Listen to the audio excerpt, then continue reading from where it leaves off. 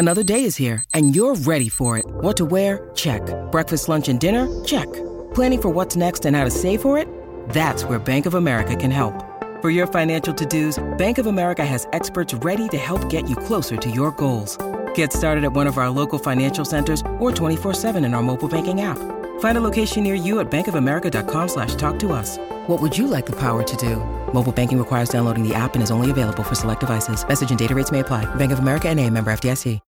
When you need mealtime inspiration, it's worth shopping Kroger, where you'll find over 30,000 mouth-watering choices that excite your inner foodie. And no matter what tasty choice you make, you'll enjoy our everyday low prices, plus extra ways to save, like digital coupons worth over $600 each week. You can also save up to $1 off per gallon at the pump with fuel points. More savings and more inspiring flavors make shopping Kroger worth it every time. Kroger, fresh for everyone. Fuel restrictions apply.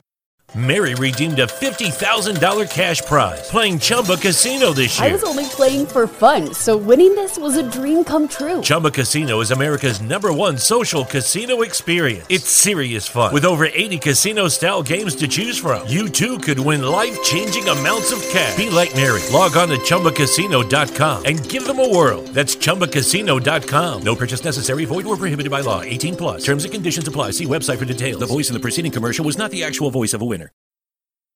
From roommates to co-hosts, this is the Backcheck with Brendan Azoff and Stefan Rosner, your go-to destination for New York hockey and NHL news. And now it's time to drop the puck. Here are your hosts, Brendan Azoff and Stefan Rosner.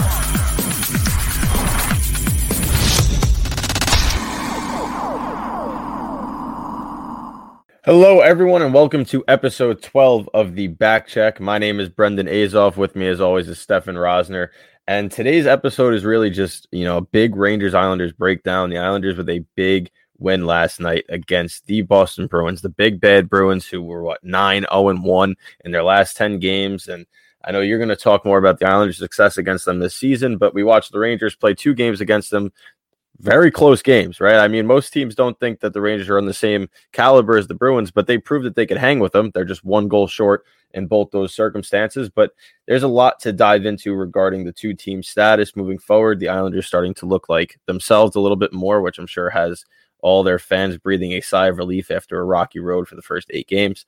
Rangers are still that inconsistent young team, but they have promise. So it's a fun time for New York hockey. I think that you are going to have a little more fun on this episode than I am. But how you doing today, buddy? Doing good. Happy Valentine's Day to everybody that does celebrate. And to people like Brendan, better luck next year. I got my Valentine right here, this black coffee. Yep. Yep. So before we dive into Islanders, Bruins, Rangers, let's get Tony DeAngelo talk quickly off the show because I'm kind of over him, but at the same time, he did speak, Brendan, to the media for the first time. Yeah, I mean, this was a very interesting interview conducted by Larry Brooks. First time that DeAngelo has pretty much spoken out in public after that whole waiver and debacle that ended the NYR tenure of Tony DeAngelo. But he basically said that he's misportrayed in the media. And probably so. I think a lot of people feel like their persona is misportrayed. He never helped himself, right? He was always very aggressive, very far right. But we do live in a country where you're supposed to have free speech. So regardless of your political views, you should be allowed to express them. And that's pretty much a constitutional principle. So he felt that his political views had people kind of misportraying the type of character he is. And Larry Brooks interviewed Mark Stahl, who played with him for 2 years. Mark Stahl said that he was never showed any racist intentions. He was a great guy in the locker room. We've heard numerous stories about him being a good dude in the locker room. Keandre Miller said that whole thing was false and they got along well. So it kind of does lead you to believe that there is a lot that is kind of clouded judgment that people are just assuming and it's their opinions. But again, he didn't help himself. And I think it was the right move to move along from it.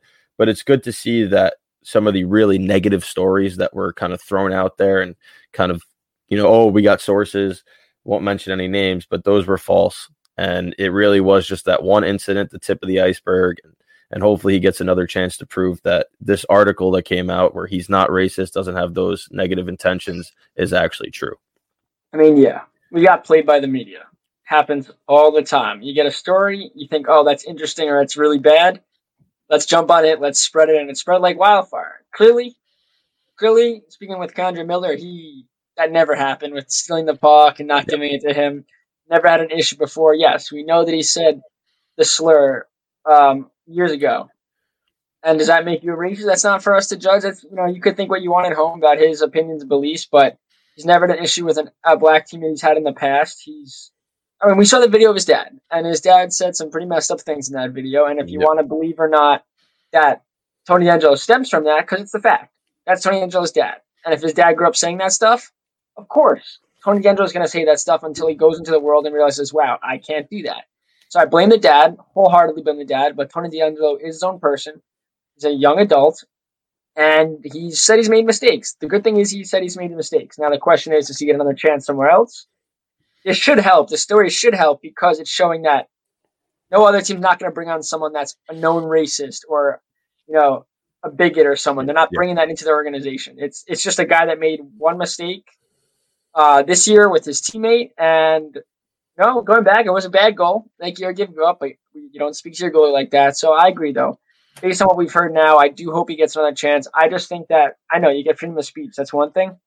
But just remember where you are, the platform you have. If there's some crazy thing you want to say that probably is going to make you look like a bad person or make people think that you support something that you don't, you might not want to share it on Twitter or wherever he is now posting about that stuff. That stuff you keep to yourself, keep within your family members. Don't spread that because that's the reason he got in trouble. He had to say things that were, above and beyond beliefs of other people, and he made it really public. And when that happens, you're going to get criticism, and then it's on the internet forever, and we all know how athletes have gotten in trouble in the past. So again, hopefully Tony DeAngelo, matures a little bit and gets a chance somewhere else and has success, and the Rangers get something good in return for him. Yeah, nobody can sit here and say we've never said anything that we regret, right? I think that's extremely naive to say. So I went to college with you for 4 years. I've heard it all. No, nothing like that. But at the same time, it's just we're all humans. We all make mistakes. And I think that he was so young when he made his. And yeah, he was suspended twice in the OHL. Only one of those instances, which is one too many, sure, was for the use of a slur against a teammate. The other one was for abuse of an official, which happened twice in his career. But he and Georgiev, he and Georgiev both said that it was a heat of the moment thing, that they were just really pissed off after that loss. And we talked about the circumstances there. There was the third straight 1-goal loss to Pittsburgh. It was a goal that probably shouldn't have gone in, and DeAngelo said something, and a goalie's going to react to it in that moment. So, listen, really, really just bad circumstances that kind of paved the way for the next opportunity to have a DeAngelo incident, if you will. But I think that we have to realize that no matter what his spotlight is, he is allowed and he is entitled to his opinions in this country. I think for his sake, he would be better off not silencing himself, but monitoring himself. I think that instead of having direct access to his own social media account, you should hire a professional to help him with it, because you could have your beliefs. Sure, that's one thing. I don't have the same political views as you all the time when it comes to certain things, but we're still amicable because we don't go at each other's throats about it. If he can post what he wants to post and show support to who he wants to show support to, regardless of whether we think it's right or wrong, if he could do it in a professional manner, I think this whole situation gets avoided. I agree. And someone that is looking for a social media job, that'd be a perfect fit. Who? Donald Trump. No. Anyway, that would be the worst fit. Done with the politics. You did speak about a weak goal that went in. And speaking of weak goals, did you see the goal that Jordan Eberle scored on Tuukka Rask last night? Oh, my God. I was so peeved off by that goal because, first of all, the save that Rask made against Zibanejad, right? Did you see that save with the glove? Yes. Unreal. All right, Zibanejad's got to bury that. But that's an unreal save. And then I'm watching this game, and I see your tweet, Eberle scores to make it 2-1 Islanders. And I'm out. I'm in Florida. I wasn't watching that game. Didn't watch the Friday game for the Rangers, so I'm a bad, person for that. But I pull it up on my phone, and I just started hysterically laughing because this guy looked like Patrick Roy against the Rangers that first game they played, and now all of a sudden that was squeaking through his blocker. But he didn't play terribly in that game. This is probably one of the weaker games I've ever seen Tuukka Rask play. Not with the goals allowed. That's a bad goal. But during the game, the Islanders did pepper him like crazy. 42 shots on goal. Coming into this game, Islanders win this game 4-2. But coming into this game, the Islanders were averaging 30 shots on goal per game over their last 3. So they got 42 last night. But Rask, from that goal forward, he was bobbling his rebounds. He was losing the side of the puck. Pucks were knuckling on him. Everything was very awkward. Turnovers behind the net. Did not look like Rask, and the Islanders made him pay. So you're looking at this game, a lot of great things for the Islanders, a lot of not so great. Mayfield struggled yet again. A few defensive breakdowns, Marchand's goal to start the game, and Patrice Bergeron's left wide open, creeping into the slot. They're not missing. They're just not. Yeah. See, this is the difference between the Islanders and the Bruins. That happens to the Islanders where they're left wide open. They might score. Those guys, Patrice Bergeron's shot on freaking real inside the post, but he had all the time in the world from the slot to release it. So the Islanders made a few costly mistakes there. Varlamov stops 28 of 30. Great game for him, but the biggest thing is Islanders extend their point streak. Islanders now have a 6-game point streak going. Barzal now has an 8-game point streak going where he has 4 goals and 6 assists over that span. Pajot's got 3 goals in 2 games. Komarov gets a 2-assist game. Yes, Leo Komarov had 2 assists, one on Pajot's second with a shorthanded goal, which was a nifty pass under the defenseman's stick before Pajot went on the breakaway and scored. Yeah. Filthy. First time he's had 2 assists in a game since January 2nd of 2016. Lou Lamoriello in the win gets his 1,300th NHL victory. The power play is 3 for their last 4 as they scored to give the Islanders a 3-2 lead. I mean, and they beat the Bruins for the second time this season. The only team to beat the Bruins twice this year in regulation. The Bruins right now are 10-2-2. They can thank that little 2 in the middle for the Islanders. A team that have, in the past, destroyed the Islanders. Last year, when we were working in Bing, I remember I was trying to live tweet the game, listening in my ear while I'm doing work. They played the Bruins on Butch Gordon jersey retirement and got not shellacked. They were just dominated the whole game. So to see the Islanders have a good performance against a team that usually has their number shows me that when the Islanders play their game, they can beat if you could beat the Bruins like they did last night where they dominated for the majority of that game, there is no team in the NHL that you can't beat. So there's no more excuses when you beat you face the Lightning.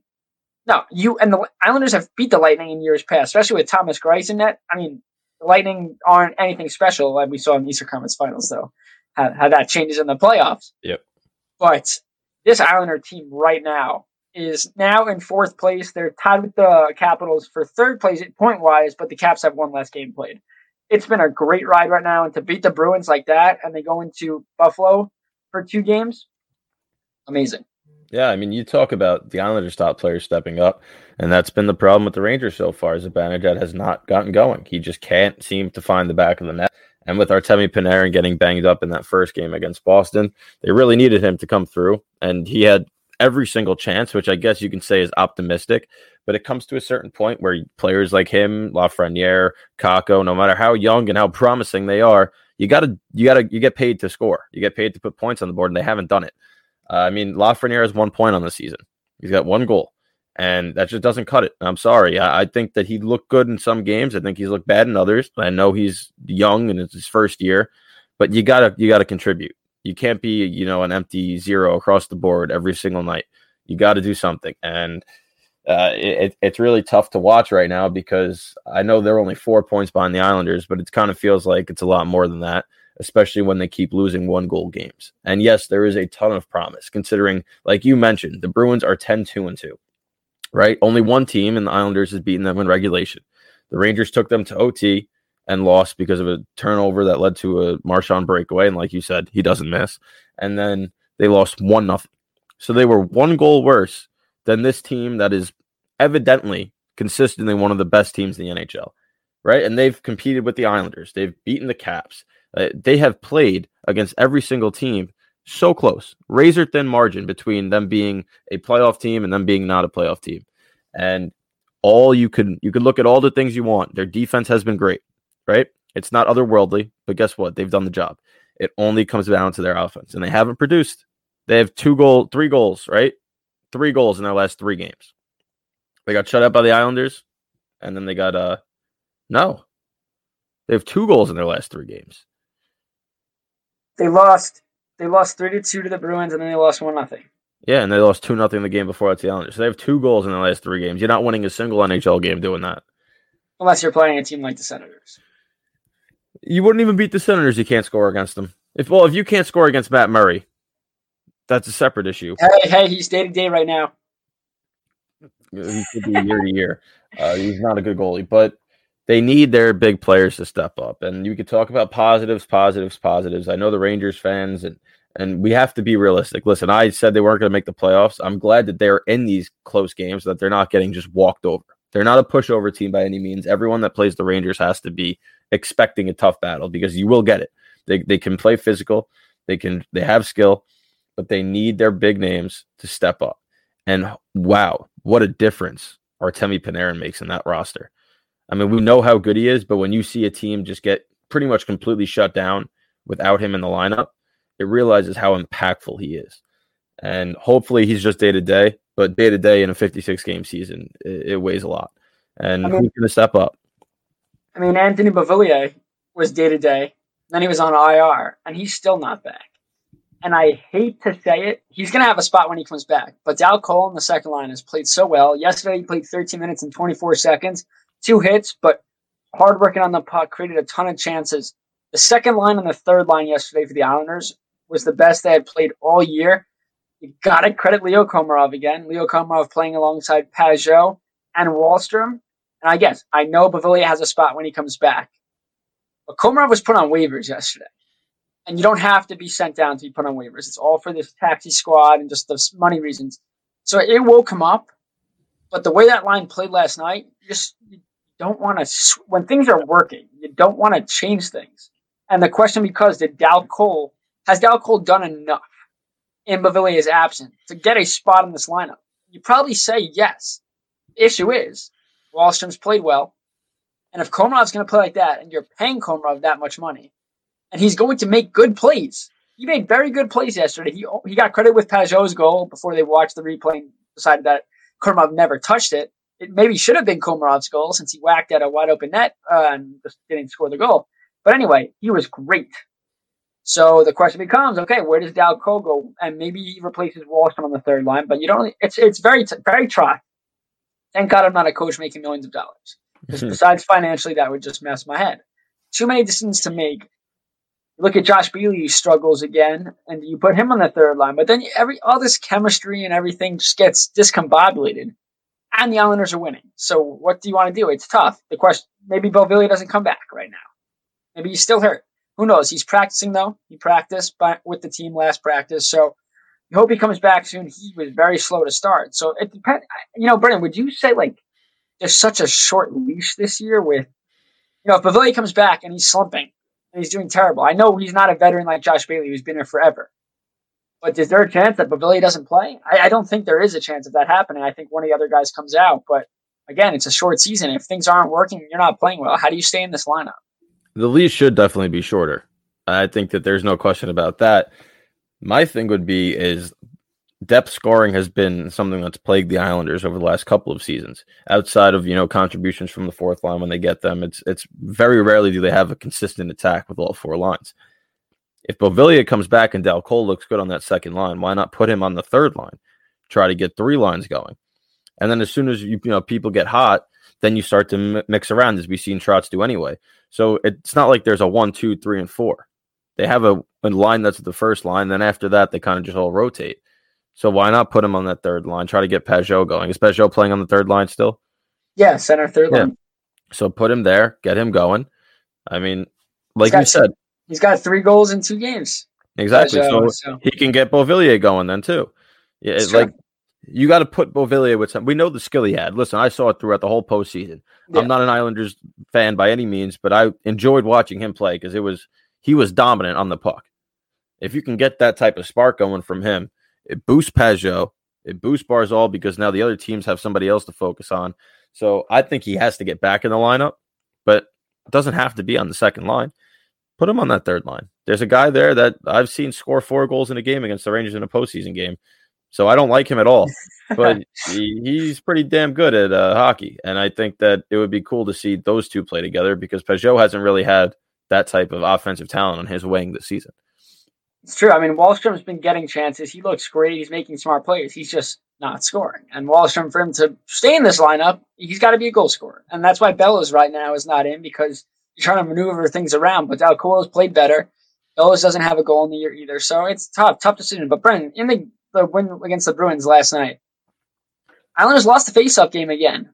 Only won 37% of their draws. They 64% goes the other way to the Bruins. They out-hit the Bruins 36-27. I mean, the Islanders just, quite frankly, looked like the Bruins last night. They played a Bruins style, a gritty style, getting to those loose pucks, fighting.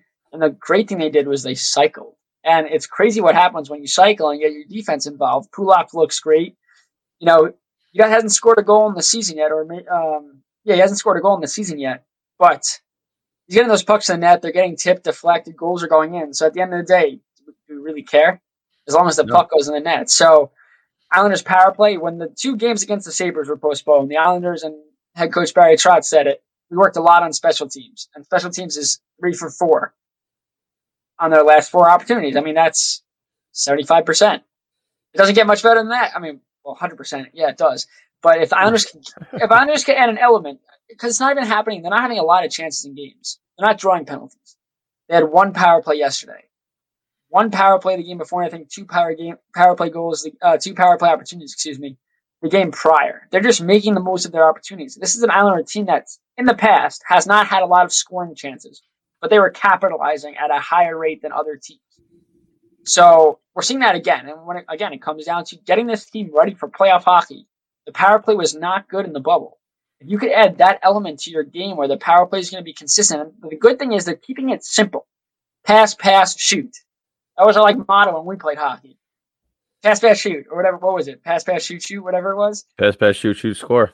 Yeah, I mean, keep it simple. The Islanders keeping it simple, getting bodies in front, and they're scoring goals. They're not trying to do too much creative stuff. Barzal is not peeking between 2 guys and dishing it off. But I don't know if you saw it last night. Anders Lee's pass to give the Islanders the lead to Barzal in the power play with about late in the third period was fantastic. He waited, found Barzal, and Barzal shot on slow-mo, looked fast. And this is crazy. Barzal is scoring goals at a much higher rate than he was last year, and obviously he's a point-per-game player this season. I think we're going to see a lot of those. Those top players on each team are going to be point-per-game players. That's the nature of this season.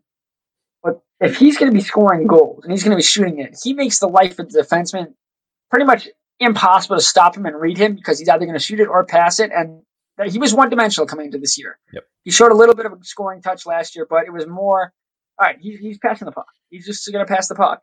And now if he's scoring at a rate that he's scoring now, how do you contain him? You don't.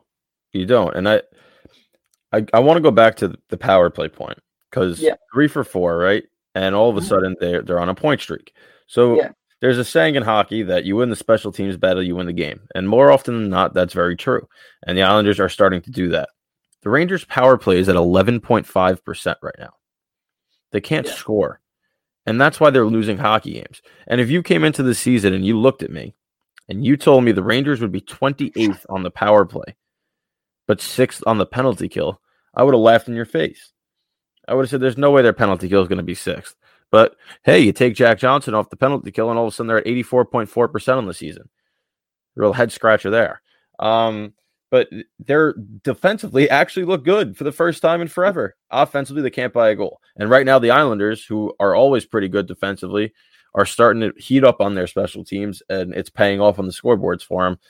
I think that more people, especially people in the Rangers organization, have to look at Quinn and say, something's got to get switched up here on this power play. I don't know what it is. Obviously, they have no Panarin in the last couple of games. He's been in and out. He's banged up when he went on the third period power play there, so he wasn't really effective. Had a bad turnover that led to a shorthanded goal in the first game. Something's got to get switched up. Their mindset has to be to put the puck on the net, put bodies in front.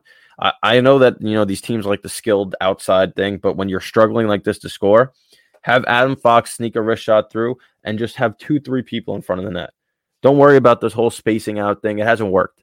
Just throw the puck and get a gritty goal. You get one, they'll start to flow. I think we have to see that. Like you just said with the Islanders, pass, shoot, score. Crash the net, put bodies in front of the net, get a gritty goal. Stop trying to get a pretty goal. I hate that stuff. Whenever I see them going on a 2-on-1 and start finessing passes like Buchnevich tried to do in OT that led to the game-winning goal, put the puck on the net, man. Shoot for his pad. You're an NHL player. You could hit his pad and give that guy a rebound. Don't try to sauce it past McAvoy. Come on. Like, it's just simple plays like that they lack the intelligence right now. And that's being the difference maker between them winning 1-0 and losing 1-0. The Islanders are the opposite right now. Going from the Islander-Ranger game to the Islander-Penguin game where they lost Thursday, I did realize the Penguins got a body in front on Varlamov every chance they could and made his life difficult. And the Islanders losing the shootout, but the tying goal by Malkin with 18 seconds to go in regulation, 2 bodies in front. And then I thought back to it. I don't remember at all the Rangers getting a body in front of Varlamov. And that's why he was so dominant against them, because he saw everything. His rebound controls or the tracking ability was just, Varlamov looked like a superstar. He looked like a brick wall. But that's because the Rangers did not get bodies in front and make his life difficult. We saw in the Penguins game how hard it was for Varlamov. Yesterday's game against the Bruins, they didn't do it as much as the Penguins, but there were times where Varlamov went down, and you could tell, as a goalie myself, you know right away if a goalie saw a puck, and Varlamov was freezing a lot on every shot because he didn't know where that puck was. And it just makes today's day and age in hockey, a lot more goals are coming redirections, tips, dirty goals in front, and screens. That's how you beat these goalies, because they're so big and tall and they come out and are aggressive. If you don't get bodies in front, you're doing yourself a disservice. You just got to create chaos, right? So Exactly. Colin Blackwell is not the biggest dude by any means. I think he's 5'9", all right? His first goal with the Rangers came because he got in front and got a tip. He's not screening the goalie. The goalie could see over him, right? He's not that big where he's causing vision problems. But he got to the front. It adds an extra layer to the shot, and he got a piece of it, and that's how you score. Pavelski scores. He made a living doing that, right? And we know that that's elite-level hand-eye. I'm not saying anybody on the Rangers has, even though Kreider led the league in deflected goals for a long time. So why isn't he going to the front? Like, there's something there that really just makes you scratch your head, because when he's going well, he's in the front on the power play. He moves with the puck, and he tips it so well. When he's going bad, he's always a second late to the side. I've never seen a more bipolar player in the league than Chris Kreider. But when you have a power play struggling, he has to be the focal point. I'm not saying he has to be the focal point with the puck, but the shots have to go through him. As a defenseman, you want to say, I'm putting the puck through Chris Kreider's chest right now. And at the last second, he's got to move. That's what your target is. Your target as a defenseman from the point is not picking a corner. There's too many bodies in the lane. You want to hit your guy in front, make him make a tip, make the goalie make an unwanted save. Anytime he's shooting from the outside and he could see it, a goaltender is going to eat that up in the NHL. Is Zibanejad set up in Ovi's spot?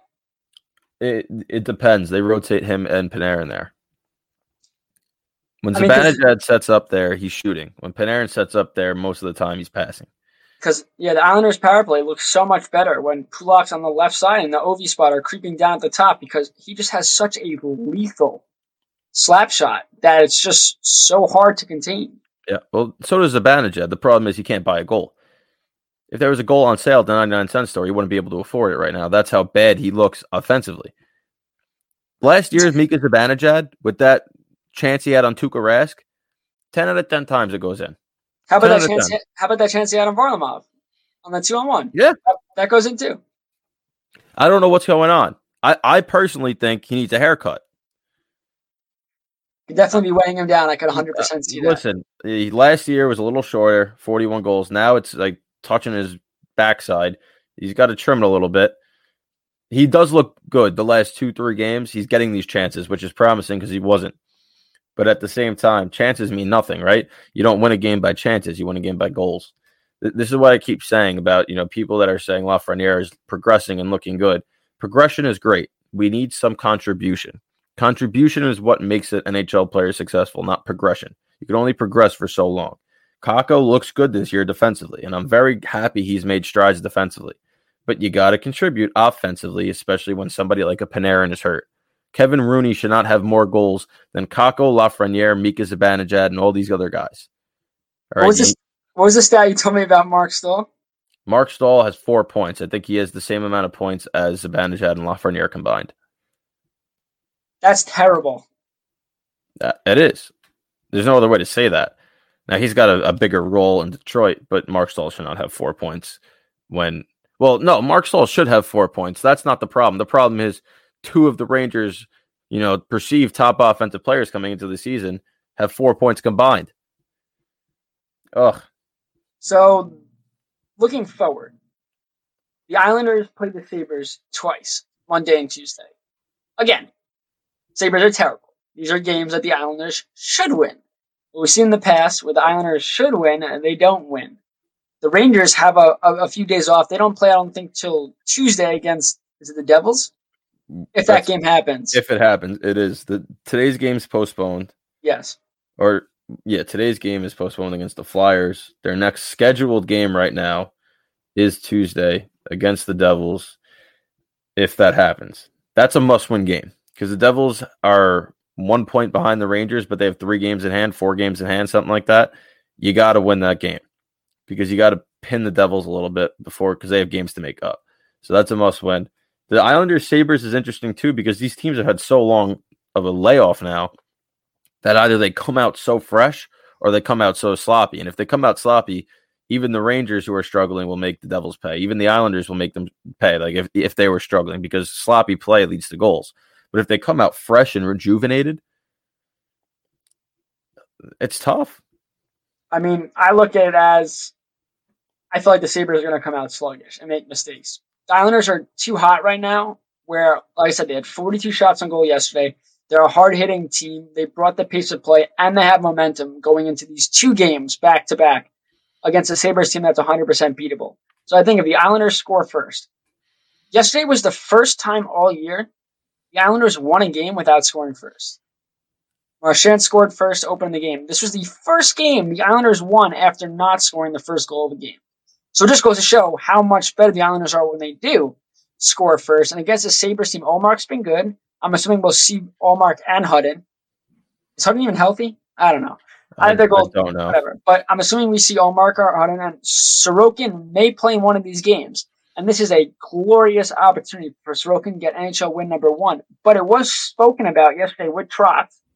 Is there a possibility that Sorokin goes down to the AHL? And he said it has not been discussed yet, but anything is possible. Now, if they think Sorokin can get some games played and work on his game, sure.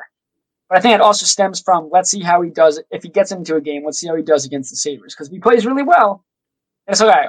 Why are we sending him? Why are we sending him down if he's going to help us? But if he struggles or there's little things that the coaching staff sees, then yeah, go down to Bridgeport and work on your game. We'll have Corey Schneider back up. But it didn't seem like the Islanders wanted Schneider to play in a game, so I can't see him getting action. See, I think it depends more on if they feel comfortable with Schneider. Because in my opinion, if he's going to be their starter in Bridgeport, which he will be, he's going to be playing every night. That's how he developed. That's how Shesterkin developed and became that goalie towards the end of the season. It might be better for his development on North American ice and just to get confidence back to go down to the AHL, get some games in. Because right now, you can't get better when you're sitting on the bench.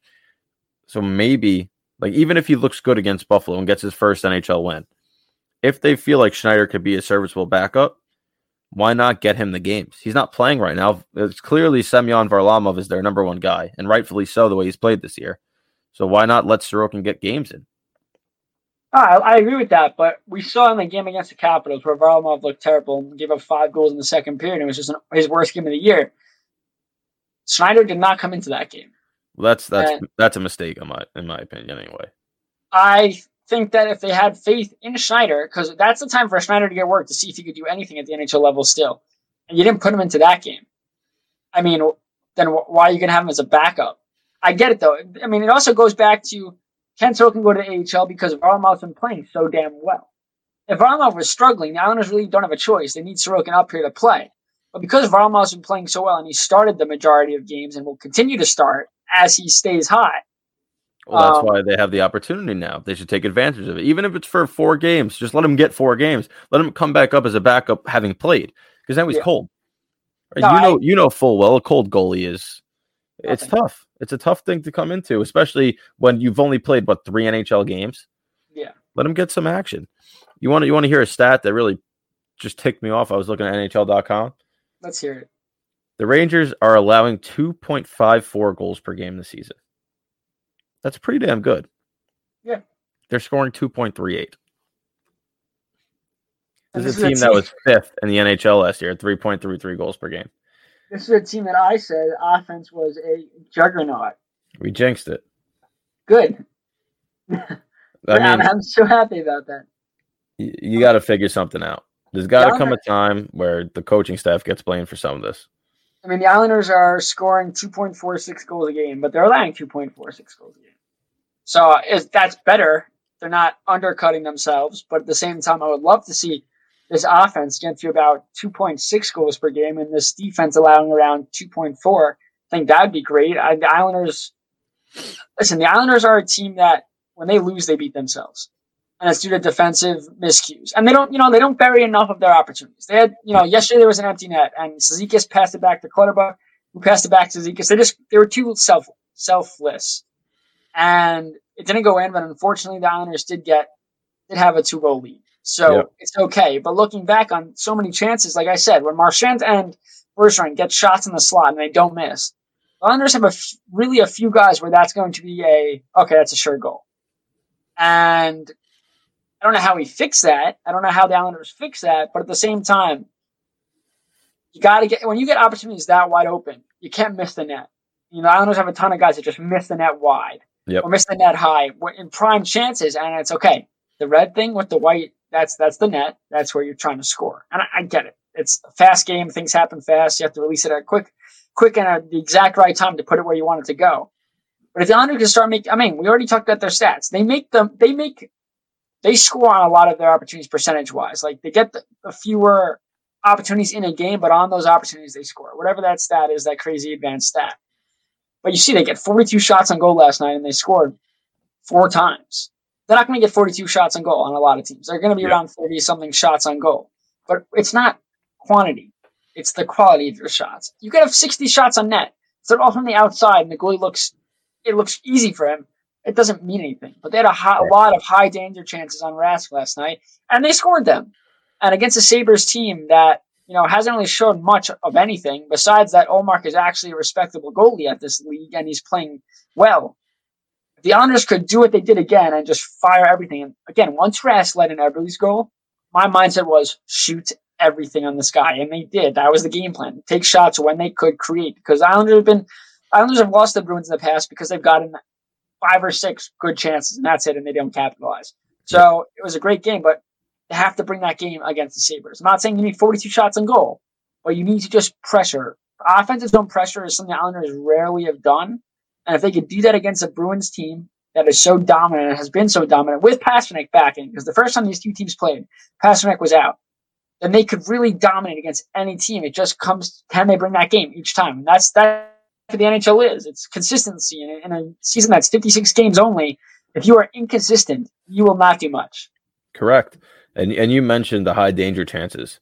I know you're not the biggest Steven Valiquette fan, but he put out a tweet that said in that first game when the Rangers lost 3-2 in OT, the Rangers were expected to get over 5.7 goals in that game, and they scored 2. Now, you could say Rask played really well, which he did, but you got to finish. I mean, it just comes down to finishing your chances. They gave up 3.14 goals per game last season. They're down to 2.5. This should be a team in the playoffs. But you can't score. You got to finish your damn chances. It just comes down to that. And you got to, on the bench, they have to figure out a new schematic to get them going. You have to move some pieces around right now. Colin Blackwell taking Buchnevich's spot on the first line. Why? Buchnevich has been consistent. There's some moves that still get made that you're scratching your head. But at the same time, I look at Jacques Martin, who's their defensive coach, and I say, what a job he's done.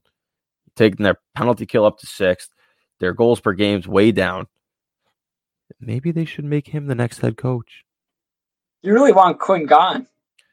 I just don't like any of the decision-making thing. And I don't think, when you think of a good coach such as a Barry Trotz, their ability to get the best out of players who we don't regard as stars is what makes the difference. Quinn has gotten nothing out of players who should be stars. That, to me, is a very bad mark on his record. Alexei Lafreniere has not developed. Capo Caco has not developed offensively. Philip Edel finally showed some glimpses this year. Mika Zibanejad has struggled mightily. That's not on Quinn entirely, but that is, you got to put him in some certain situations. There hasn't been enough young talent that's taken a step that we should think, especially when you look at other teams and their young talent. Like Tim Stutzler already has 4 goals or whatever it is. Granted, he played before this tournament. He played in the World Junior Tournament, so he had some games, unlike Lafreniere. But they're putting him in situations to get that opportunity, and they're getting their coaching staff is getting the most out of him. Quinn has never had that. He's never had a player come in and shine. I think that's a detriment. And I think when you have somebody who is an NHL coach, and Jacques Martin has coached for years, has shown his ability to control the young defensive corps and give them a system that they can play that legitimately has shut down opposing teams. They have, I can't remember the last time they got shelled outside of that opening night game. They've been in every single game defensively. It's their lack of offense. To me, put him up. I'm sure he could figure out a system or a coaching staff around him that could help him get the offense going. That's just my opinion. I mean, welcome to your TED Talk, because you nailed everything there. Again, we've talked about it. Do you think it comes back to him being a collegiate coach, and it's a different type of? But see, you would think though that he gets young talent all the time when he coached in college, and he developed them. It's different though, because there you're developing them to go to the NHL. Now you have to develop these kids that have dominated at every level against men to be good against men. Very rarely do you see a McDavid, Eichel, Matthews that can come into the league and just torch it, right? You usually do have a learning curve, but at the same time, the learning curve shouldn't be 1 goal, 1 point in your first 13 NHL games. Kakko shouldn't have had that learning curve last year that was that bad, especially with the ice time situation that he was getting. It's just, there comes a point where you want to teach the young kids responsibility, but you also want to give them a chance to be the talented players and the reason they were drafted 1 and 2. To me, it doesn't look like he has that chance. Elias Anderson, where is he now? Right? There's so many young players that they've picked that just, what happened? And to me, it all comes back to the man they have behind the bench right now. I mean, that's a great way to end our Ranger talk. You look at the Rangers, and it's their defenses have to do everything. And they're getting good goaltending now. I mean, Georgiev slipped up, but they're getting good goaltending now. And it's really just the veterans. The veterans need to lead the way to get the youngsters to follow in their footsteps, and you're just not getting that. And it's unfortunate because this Ranger team could be in the playoffs right now. It could be in a top 4 spot. They just can't win those close games. You look at the Islanders. The Islanders are getting points in those close games, whether it be wins or shootout losses or losses in overtime. When the Islanders were struggling, they lost 2 games back-to-back to the Flyers. So they have won one of them? Yeah, they should have, but they got points. And Trotz said, just in a year like this, yes, you don't want to lose games that you think you should win. It's about collecting points. Look at this division. Last place in 8th, 10 points for the Sabres. 4th place, Islanders with 15. I mean, there's no room really for failure. There's not. The Islanders are 6-4-3. The Rangers are 4-6-3. That could very easily be switched. And what I'm saying is, it comes a point where, yes, you need your big names to step up, and that no matter who's behind the bench, Zibanejad has to look in the mirror right now and say, I got to bear down score. Somebody that scored 5 goals in a game last year, had about 3 hat tricks last season, should be able to score at will right now, and should be able to help his team find the back of the net. And it's getting to the point where excuses go out the window. You got to bear down. But it also goes, if we had those contributions and we had better power play schematics and we had a better offensive output, they'd be in 3rd place in this division. I would say bless you on the Rangers, but only you. Sneeze on the truth. Sneeze on the truth. You're 100% right. And it's a perfect way to wrap this episode up on this beautiful Valentine's Day morning, Brendan. So again, as always, it's always a pleasure to talk to you. I hope you're far. You don't look that tan, though. I tan whiter. Does that even make any sense? I laid out in the sun, right? I was doing my work, laid out in the sun with my friend. He looks tan. Me, I look like a leprechaun. And you're not even Irish. And I'm not.